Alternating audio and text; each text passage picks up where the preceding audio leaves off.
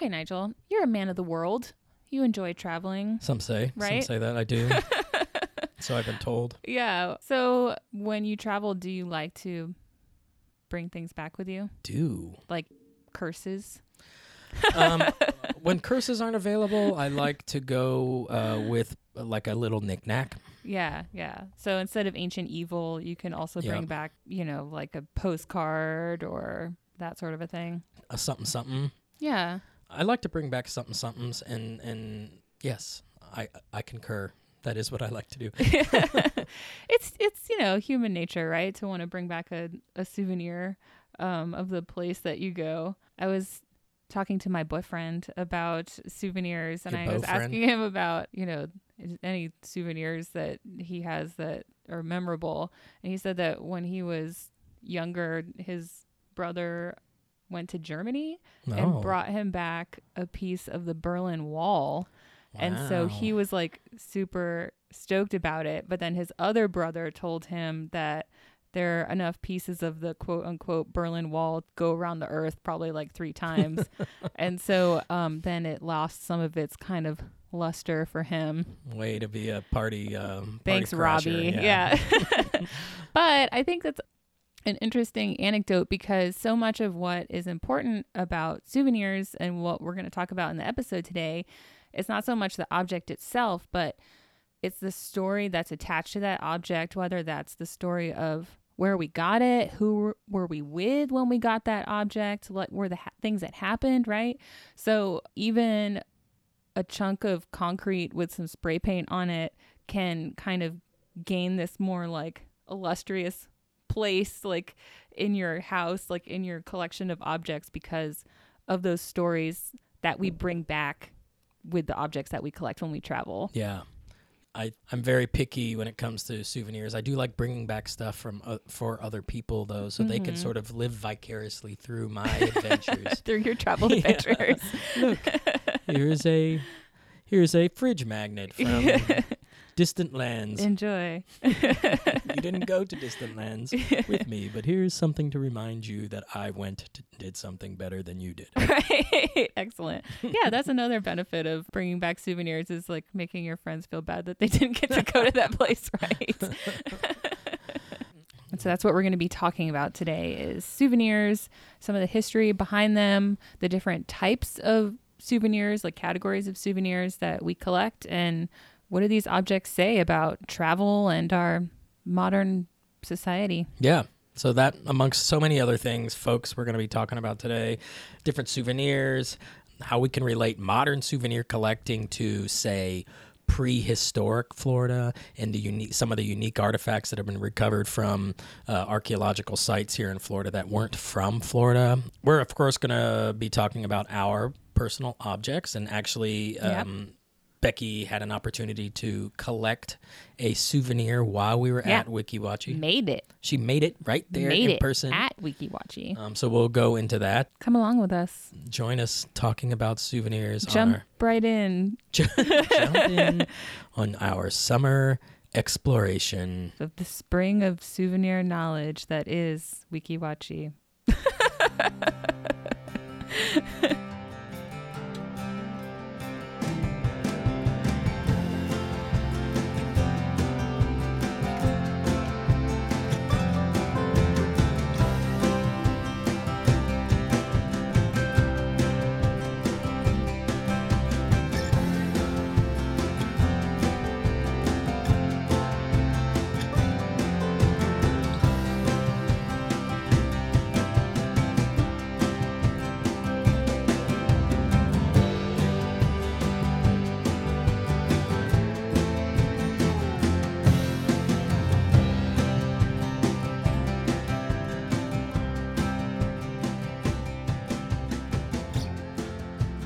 Welcome to the Materialist Podcast, episode 6. The 6th episode. I had to make sure that was correct. Because, even though you asked me how I can keep track of all these... It's tough because, we're recording one, but then we're thinking about other ones, and it's, difficult to keep track of. It is. My name is Nigel Rudolph. public archaeology coordinator with the Florida Public Archaeology Network in the Central region out of beautiful Crystal River. And I'm Becky O'Sullivan. I'm the Public Archaeology Coordinator at the West Central Regional Center of the Florida Public Archaeology Network in Tampa, Florida. TPA. Yeah. And we are, again, recording in Gainesville in our lovely recording studio that seems to get more and more filled with not work-related junk. Oh, the stuff of materialists. Just yeah, like multiplies. the plastic puffer fish that's over in the corner there that we were talking about souvenirs before we started recording. Yeah, plastic puffer fish and loads of so many things. Yeah, bits and bobs. Bits and bobs that we can't seem to get rid of. But today we are in Gainesville, but we had initially attempted to do a live episode recorded at a very famous Florida roadside attraction. Yes. But due to some technical issues, we're still learning this technology that goes involved with these podcast things. I'm still trying to figure out what works best when, and I didn't contend for the amount of wind that we had. We got a significant portion of the episode recorded at WikiWatchy. Right. And so we are back in the studio re-recording it. To record some of the parts. Yeah. So that being said, picture yourself in a beautiful summer day at one of the most famous Florida roadside attractions. Established. That word. Established in 1947, WikiWatchy in Hernando County. Yeah. So we were there, live and in person, recording, and we will be sharing a couple of clips from that on this episode. But picture yourself there, beautiful mermaids, springs. Natural spring. Yep, natural splendor. Natural splendor. Uh-huh. And all of Hernando's finest, all out to enjoy the day. So that's where we were. For those of you that are listening, because actually I have seen some people have been listening across the globe. Yeah. Across the globe. We're worldwide. Worldwide. WWW. We're, for those of you that aren't at all familiar with WikiWatchy Springs State Park, we chose that one because it's a very famous, Florida historic roadside attraction. Mm-hmm. Two, it was like smack dab in the middle of both of our houses, from between Bradenton and Gainesville. Very convenient. Very convenient location, right on a main thoroughfare here in Florida, US 19. But also, there's people. It's what is it? What is the saying? It's a city of mermaids. Yeah, city of mermaids. The city of mermaids. Mermopolis. I was just talking to someone about an octopus city that's called Octopolis. So if it's a mermaid city, then it has to be Mermopolis, maybe. I don't know. Yeah, I mean, that makes sense to me. Makes total sense to me.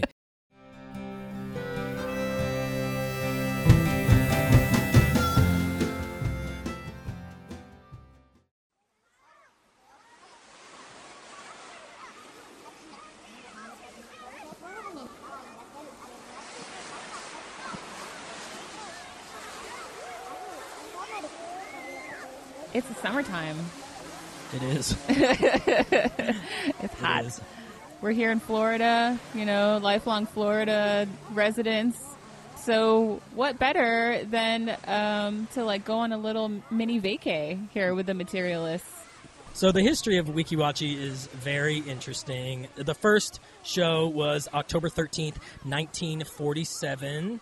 WikiWatchy's mermaids were the fever dream of Newt Perry, a trainer of Navy frogmen during World War II. Newt knew that humans could survive underwater by breathing air pumped through hoses by a compressor.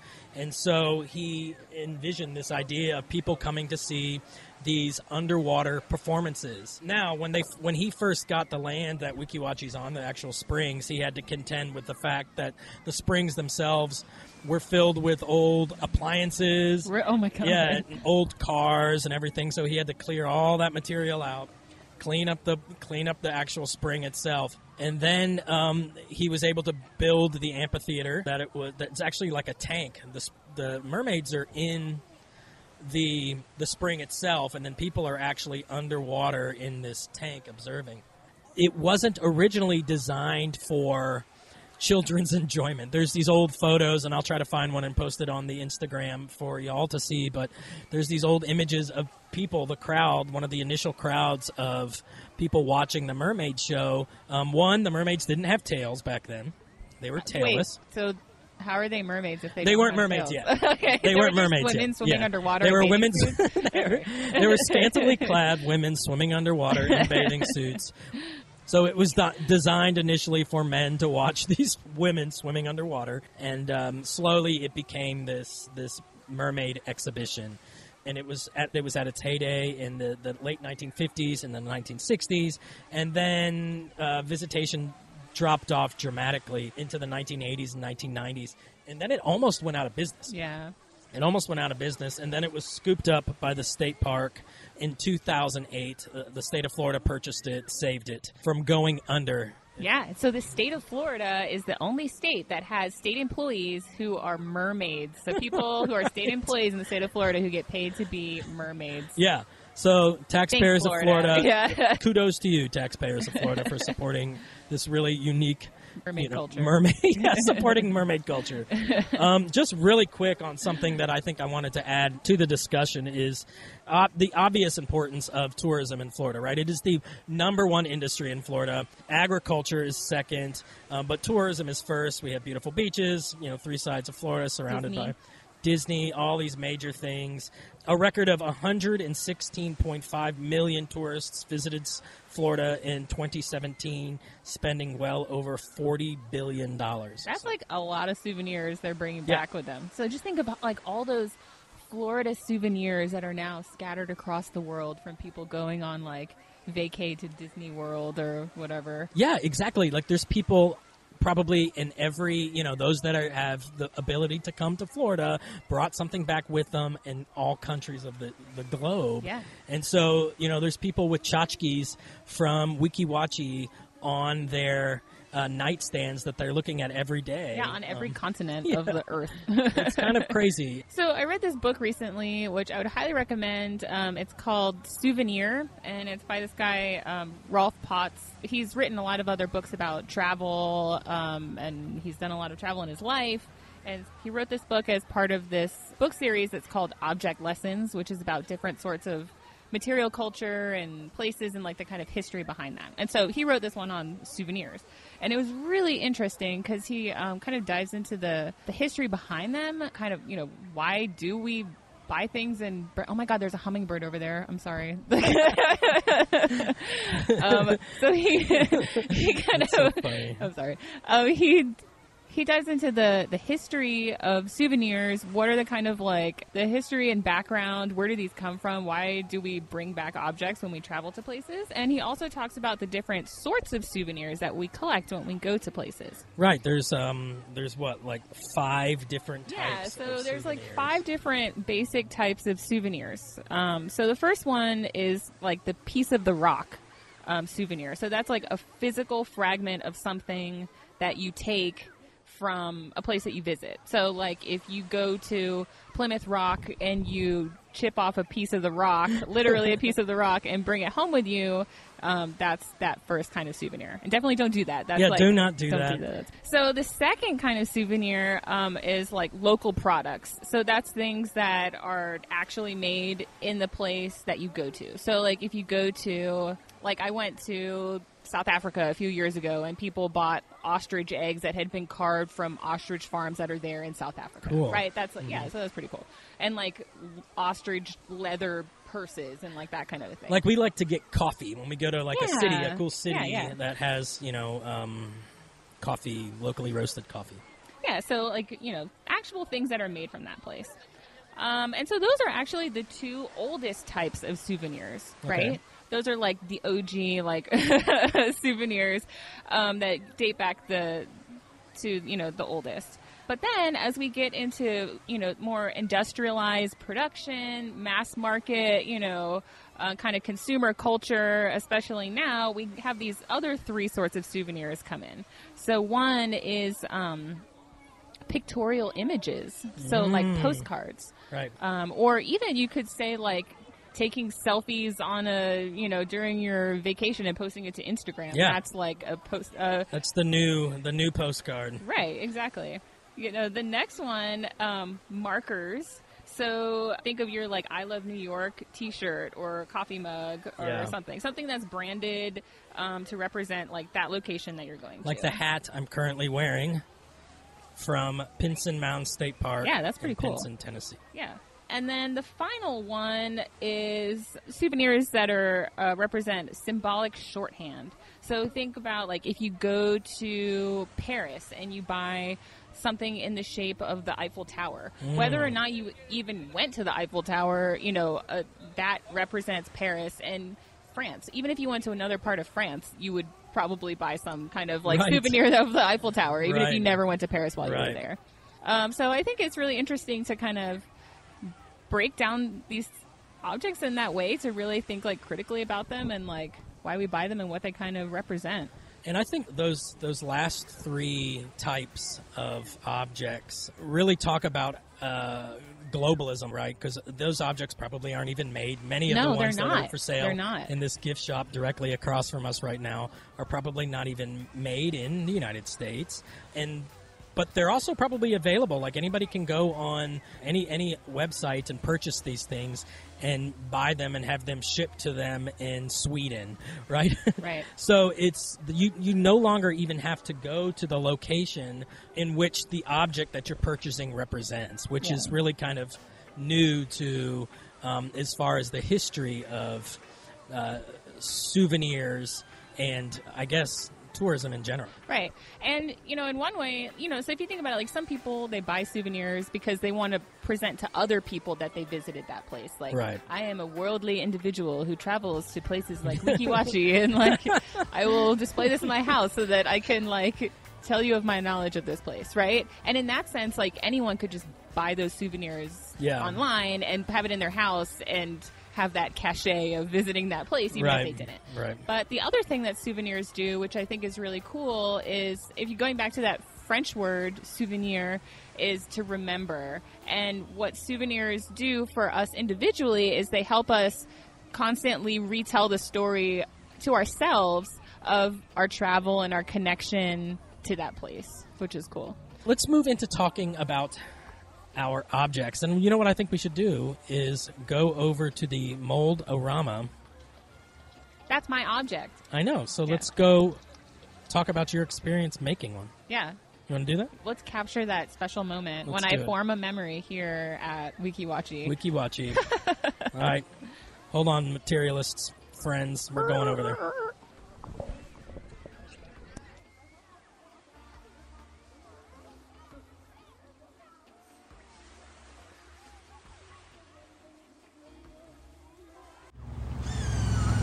Okay, now the mold's gonna come together.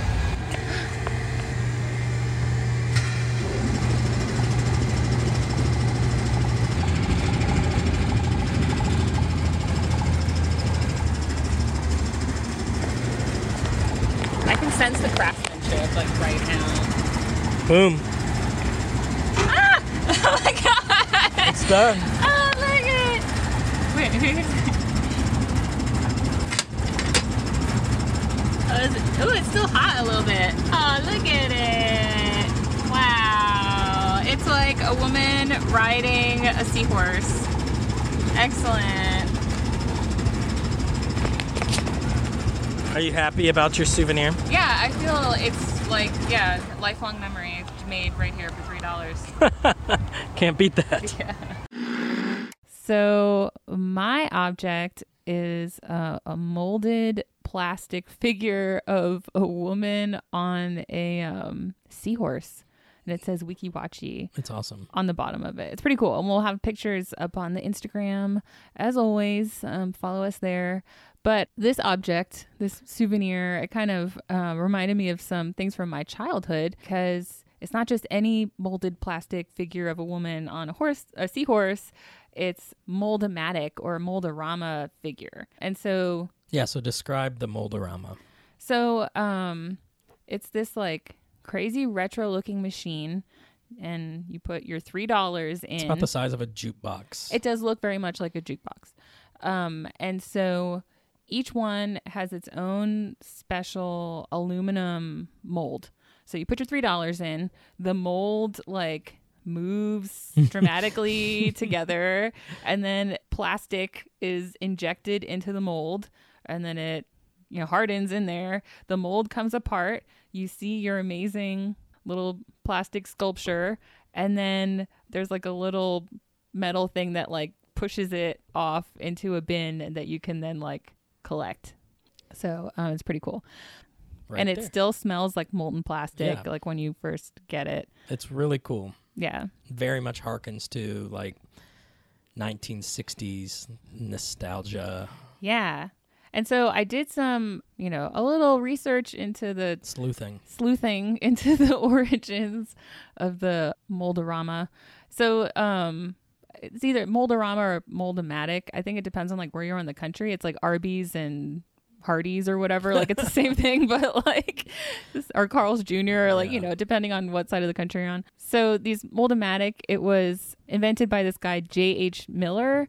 And it kind of made its debut at the 1962 World's Fair. So it is of this kind of like, mid-century, post-war time where, plastics were being used for all of these newfangled things. And so even in the world of souvenirs, kind of like plastics were coming on the scene.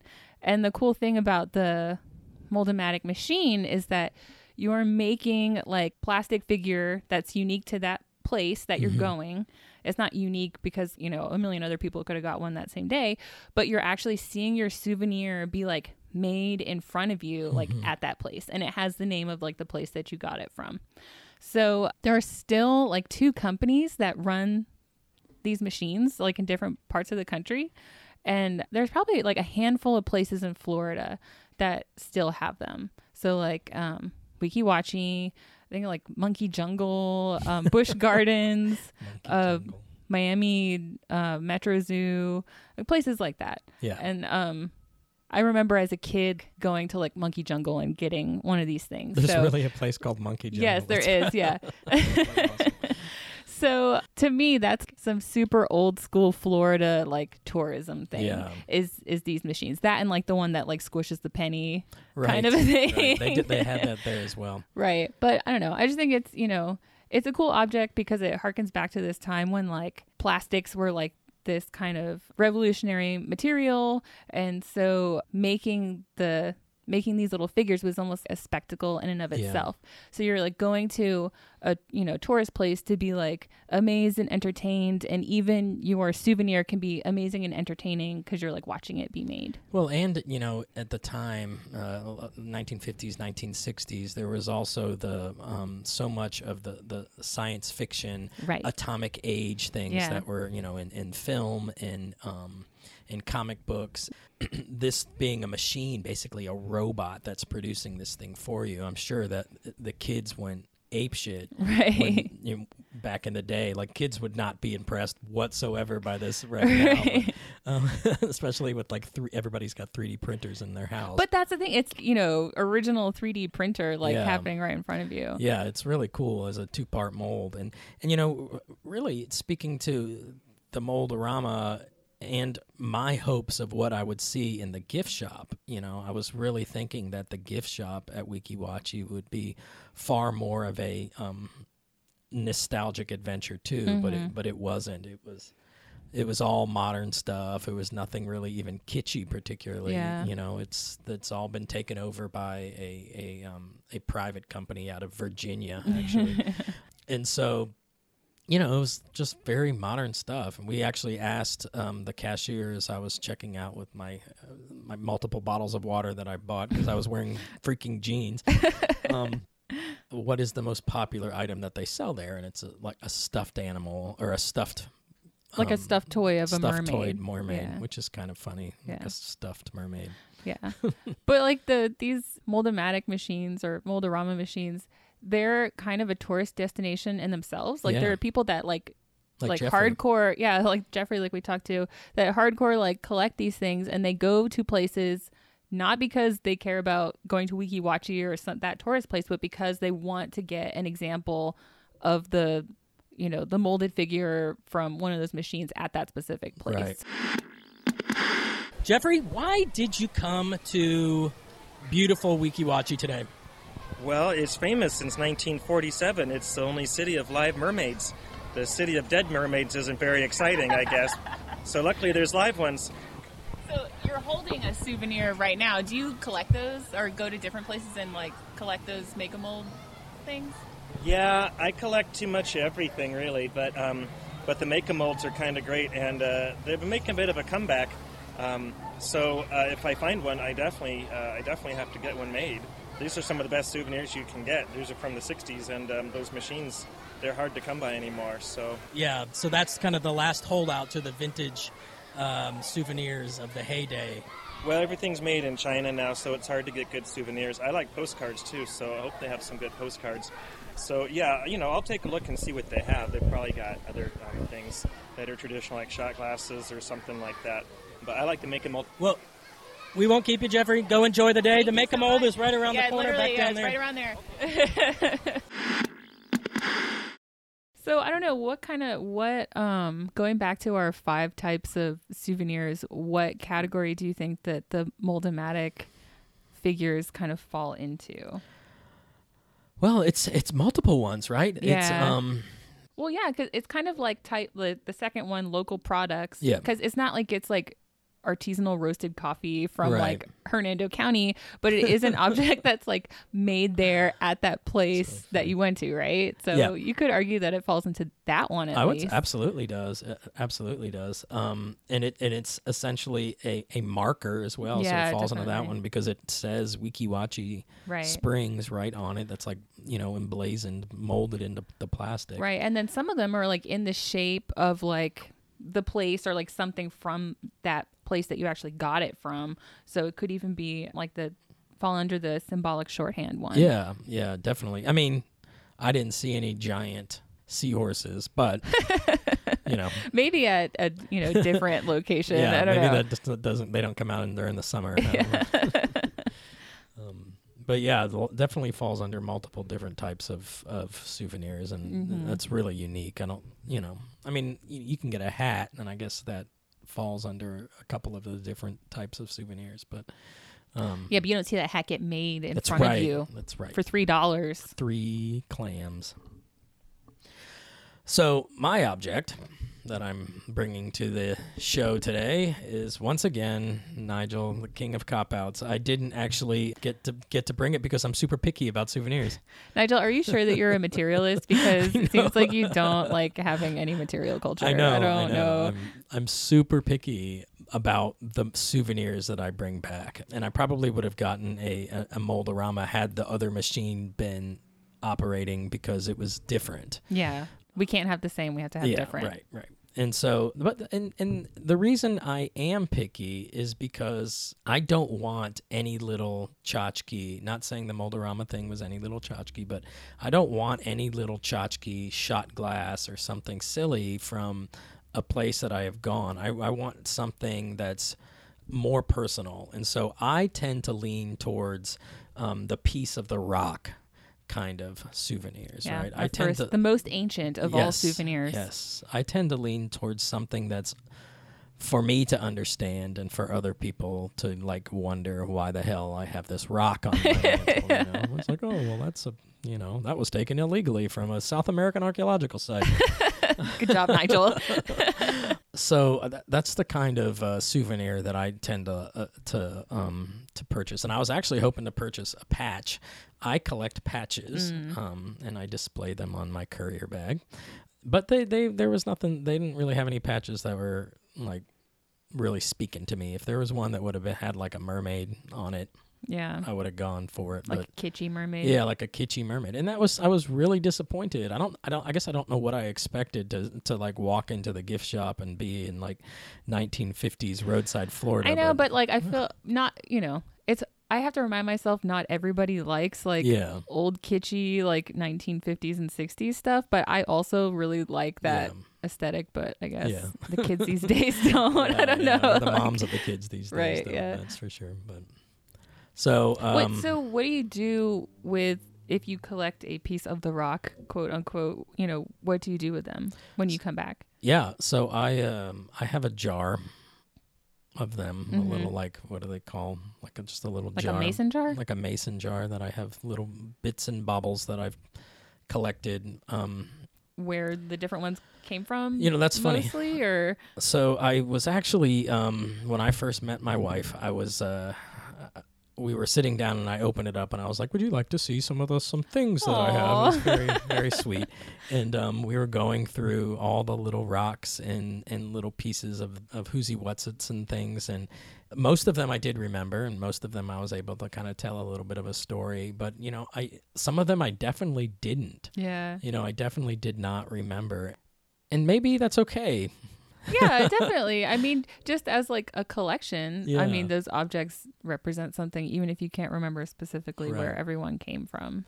But I am starting to collect hats from particularly archaeological sites that I think are cool. Like Yeah. that, both the hats and the sites need to be cool. I'm very particular. Very particular about my souvenirs because I Yeah. have too much shit. And so I'm trying to, like, if I want to get something, it's got to be like really Pretty special. Awesome. Yeah. I mean, I also like collecting like literal rocks when I go visit different places.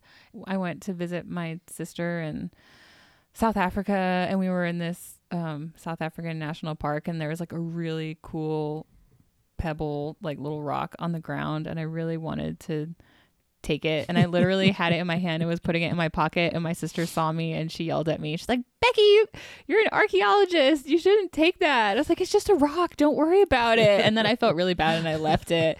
So But it was like such a beautiful rock, and I still think about it, so no, that's it funny. sucks. Yeah. It's gone now. You go back when you go It's back. still there. It's still It's there. okay. But it's like, I mean, we all do it. Yeah. But it was interesting reading the book Souvenir by Rolf Potts, because he talks a lot about that. And it's as kind of like the history of souvenirs, and that, that is the kind of original souvenir that people would bring back, is literal pieces of the places that they went to, which as tourism kind of increased for people in the middle class and like more of the population, became like a huge problem. Because, like, for example, he talks about Plymouth Rock, that like literally there would be like little picks at Plymouth Rock that people would go and like chip off a piece of it, and so many people were coming and doing that like the rock was getting like smaller and smaller each year, and they eventually had to put a fence around it and Right. stop people from doing Yeah. that. What was the story about Mount Vernon? Right. So Mount Vernon, the home of George Washington, was a very popular tourist destination, even in like the early to mid 1800s. So people would go there, see the home of our illustrious, founding father. And they would literally carve off pieces of the house to like take home with them, like of the furniture of the house. And it was so bad that when the Mount Vernon Ladies Association or whatever that was in charge of preserving Mount Vernon, when they took over in like 1853, they decided that one of the things they needed to do was open a shop there so that they could sell like local handicrafts that were made out of wood from like the surrounding forests in the area, because that way they could sell those things and people would stop literally breaking off pieces of the house to take home with them. So Right. literally, like, souvenir shops were started so that people would stop looting things from historic sites. Right. And two of our other founding fathers, Thomas Jefferson and Benjamin Franklin, were, I guess, he talks about, Ralph Potts in the book tells the story about how they went to Shakespeare's home in England when they were in Europe, and they were literally whittling pieces off of Shakespeare's when the tour guide left, tray, like literally, like chair. Ben Franklin was like cutting a piece, like whittling a piece off of the chair that was like supposedly Shakespeare sat in. Right, which there's absolutely no way to know if Shakespeare So had it's anything to do with totally that chair. unsustainable, and that's like why we tell people don't take things from archaeological sites, because there's like only so many. But I kind of wonder, it really made me think like, wow, maybe if we had more gift shops and souvenir shops at archaeological sites, people would loot less stuff from them. Yeah. So if there's like a site out in the woods that's getting looted, just like put a little like gift shop kiosk like right next to it so people can buy like commemorative spoon and then they won't steal artifacts from the site. Fridge magnet. Yeah. Yeah, I think that's something that needs to be thought of a little bit more deeply. Is we underfund our state parks and we underfund our visitable archaeological sites. And so when you have places that need money, sometimes they have to do things like open a little gift shop, and they have to you have to maintain these places so people can come visit that. And that's fantastic for developing some kind of revenue for the local community, for developing some kind of revenue so people can mow the lawn or keep paint on the walls or keep the place protected.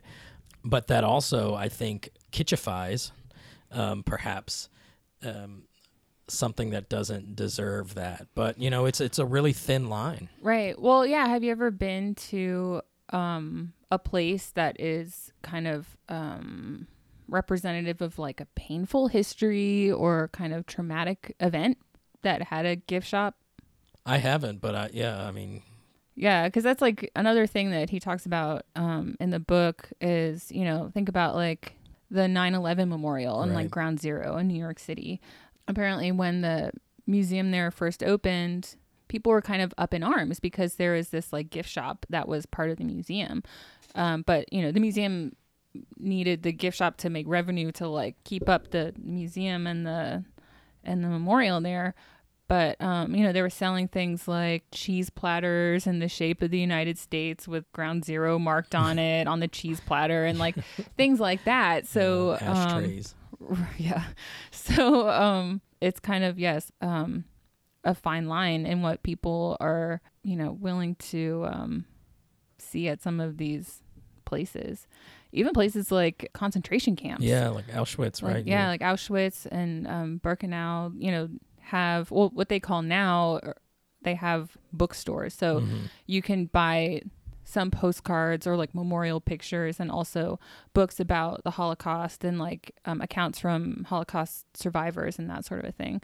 But what, in the book he talks about back in the 70s at Auschwitz, like they had this, a gift shop that was much more of like a tourist gift shop you think of today with kind of tchotchkes and that sort of a thing. And people were really upset about that because it's kind of lessening the seriousness of that place.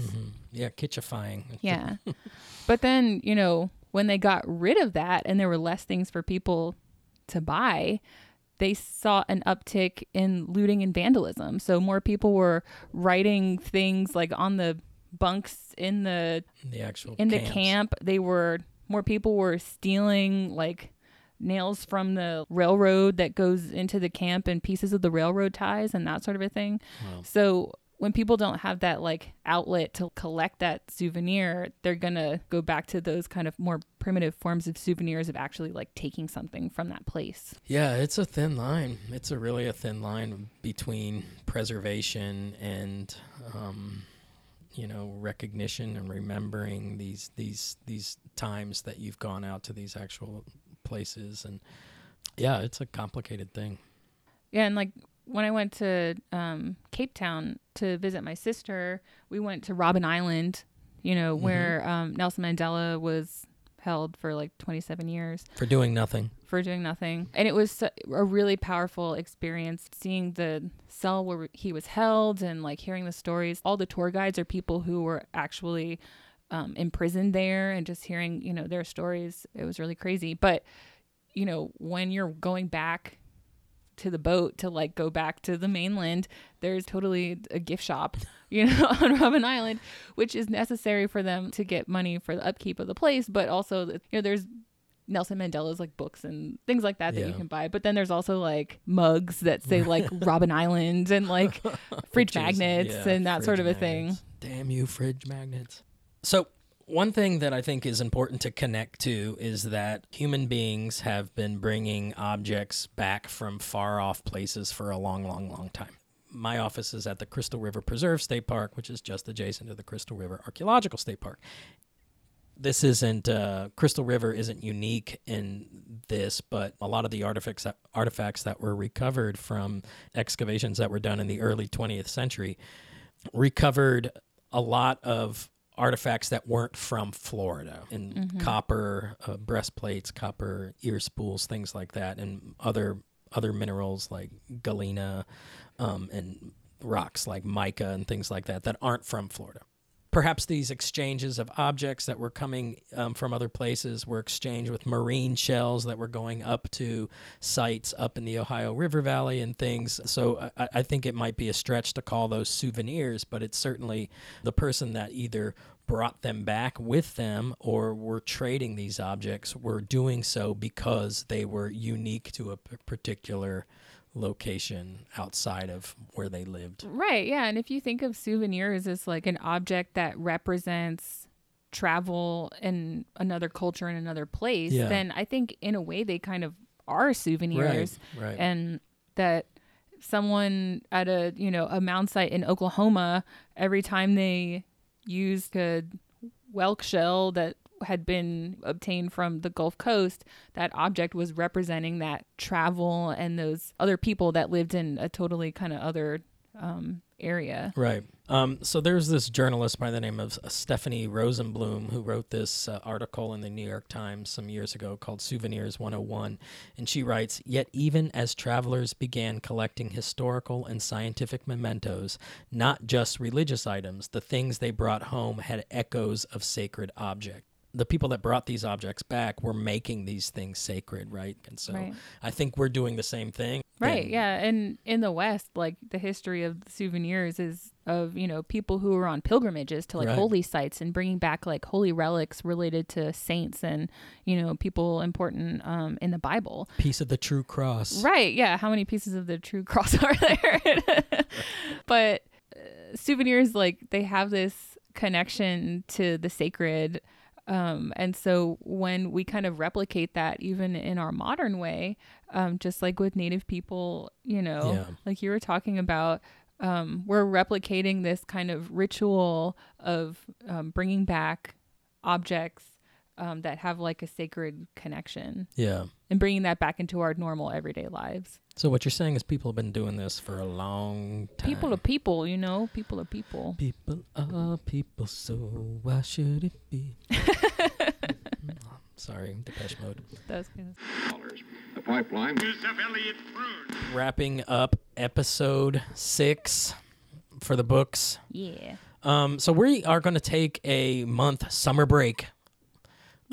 So we're not going to be publishing next month, but the following month. So 2 months from this publishing date, episode 7 will be coming out. Don't be too sad. We'll be back. We'll be back. We will be back. Everybody needs a break. It's summertime. Yeah. We're going to go enjoy our summer festivities. Maybe hit a couple more Florida roadside tourist traps this summer. Yeah. Do some research on some upcoming episodes and have everything much more prepared for coming at you with essentially, I guess, season 2 of the Materialist podcast. So we got a comment on our Instagram. Miss Becky, would you like to read that? Yeah, Jenny left us a really awesome comment on Instagram. She said, "We've been loving the podcast on our recent road trip. So thank you so much, Jenny. I hope you got lots of really cool souvenirs and some pieces of the rock while you're out there road tripping this summer." And Jenny is a friend, and I believe she went to Ginny Springs while they were down this way. So thank you, Jenny. And if you would like to comment on anything, we would really, really appreciate it.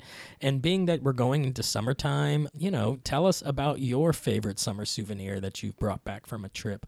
And tell us what you've been doing this summer and how it relates to material culture. And if you have any ideas about what you'd want us to talk about in the future, like shoot us a message. Let us know on Instagram or on Facebook or any of the other social medias that we have platforms on. Just, shoot us a message and we will do all the research. Just give us the idea.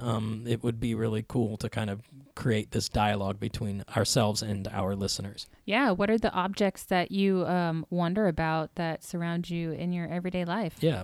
Yeah, exactly. And for those of you that are new to the Materialist podcast, thank you for listening. Please like us and share. You can find us on iTunes, Google Play. We're hosted and we're on Podbean. You can find us on Spotify. We're on the Instagram, as we were saying, and the Facebook. Big fat thank you to the FPAN West Central region and to FPAN in general. For more information on FPAN, you can go to fpan.us. I'd like to give a big thank you to John Athanason from the Weeki Wachee Springs State Park. He's the PR guy. Thank you, John, for letting us come there and record. Who else? Jeffrey. I'd like to give a thank you to Jeffrey. That's all we got about Jeffrey. His name is Jeffrey. Seemed like a really interesting, really cool guy. Thanks, Jeffrey, for your brief interview. Thank you to Have Gun Will Travel for letting us use their song Silver in the Age of Opulence for our intro music. They have a new album coming out, so if you want more information on Have Gun. Yeah, that's dropping this summer, right? I know. Yeah. I already pre-ordered it. Boom. Oh, I need to do that. There's limited pressings of their vinyl, so definitely get on it. You can, if you want more information on Have Gun Will Travel, go to hgwtmusic.com. Again, thank you to our listeners. I guess that's about it. That's it. Bye-bye. Bye, guys. We'll catch you on the flippity flip.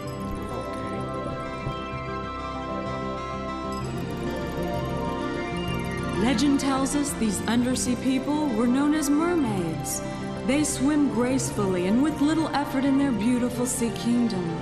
They live a happy and gentle life. It's a wonderful place to live and usually uneventful.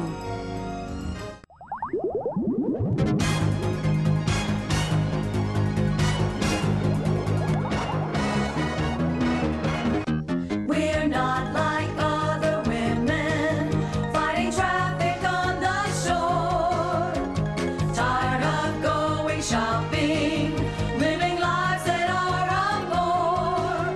Don't have to do the cooking, hardly ever catch a cold. Don't know how to clean an oven, and we never will grow old. We've got the world by the tail. We've got the world by the tail. We've got the world by the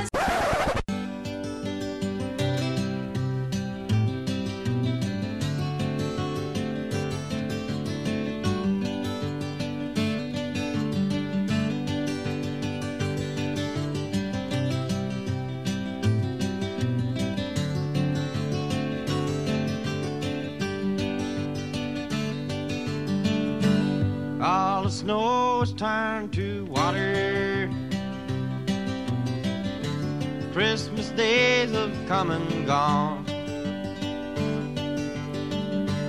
Broken toys and faded colors are all that's left to linger on. I hate graveyards and old pawn shops, for they always bring me tears. I can't forgive the way they rob me of my childhood souvenirs. Memories that can't be bought, they can't be won at carnivals for free. Well, it took me years to get those souvenirs, and I don't know how they slipped away from me.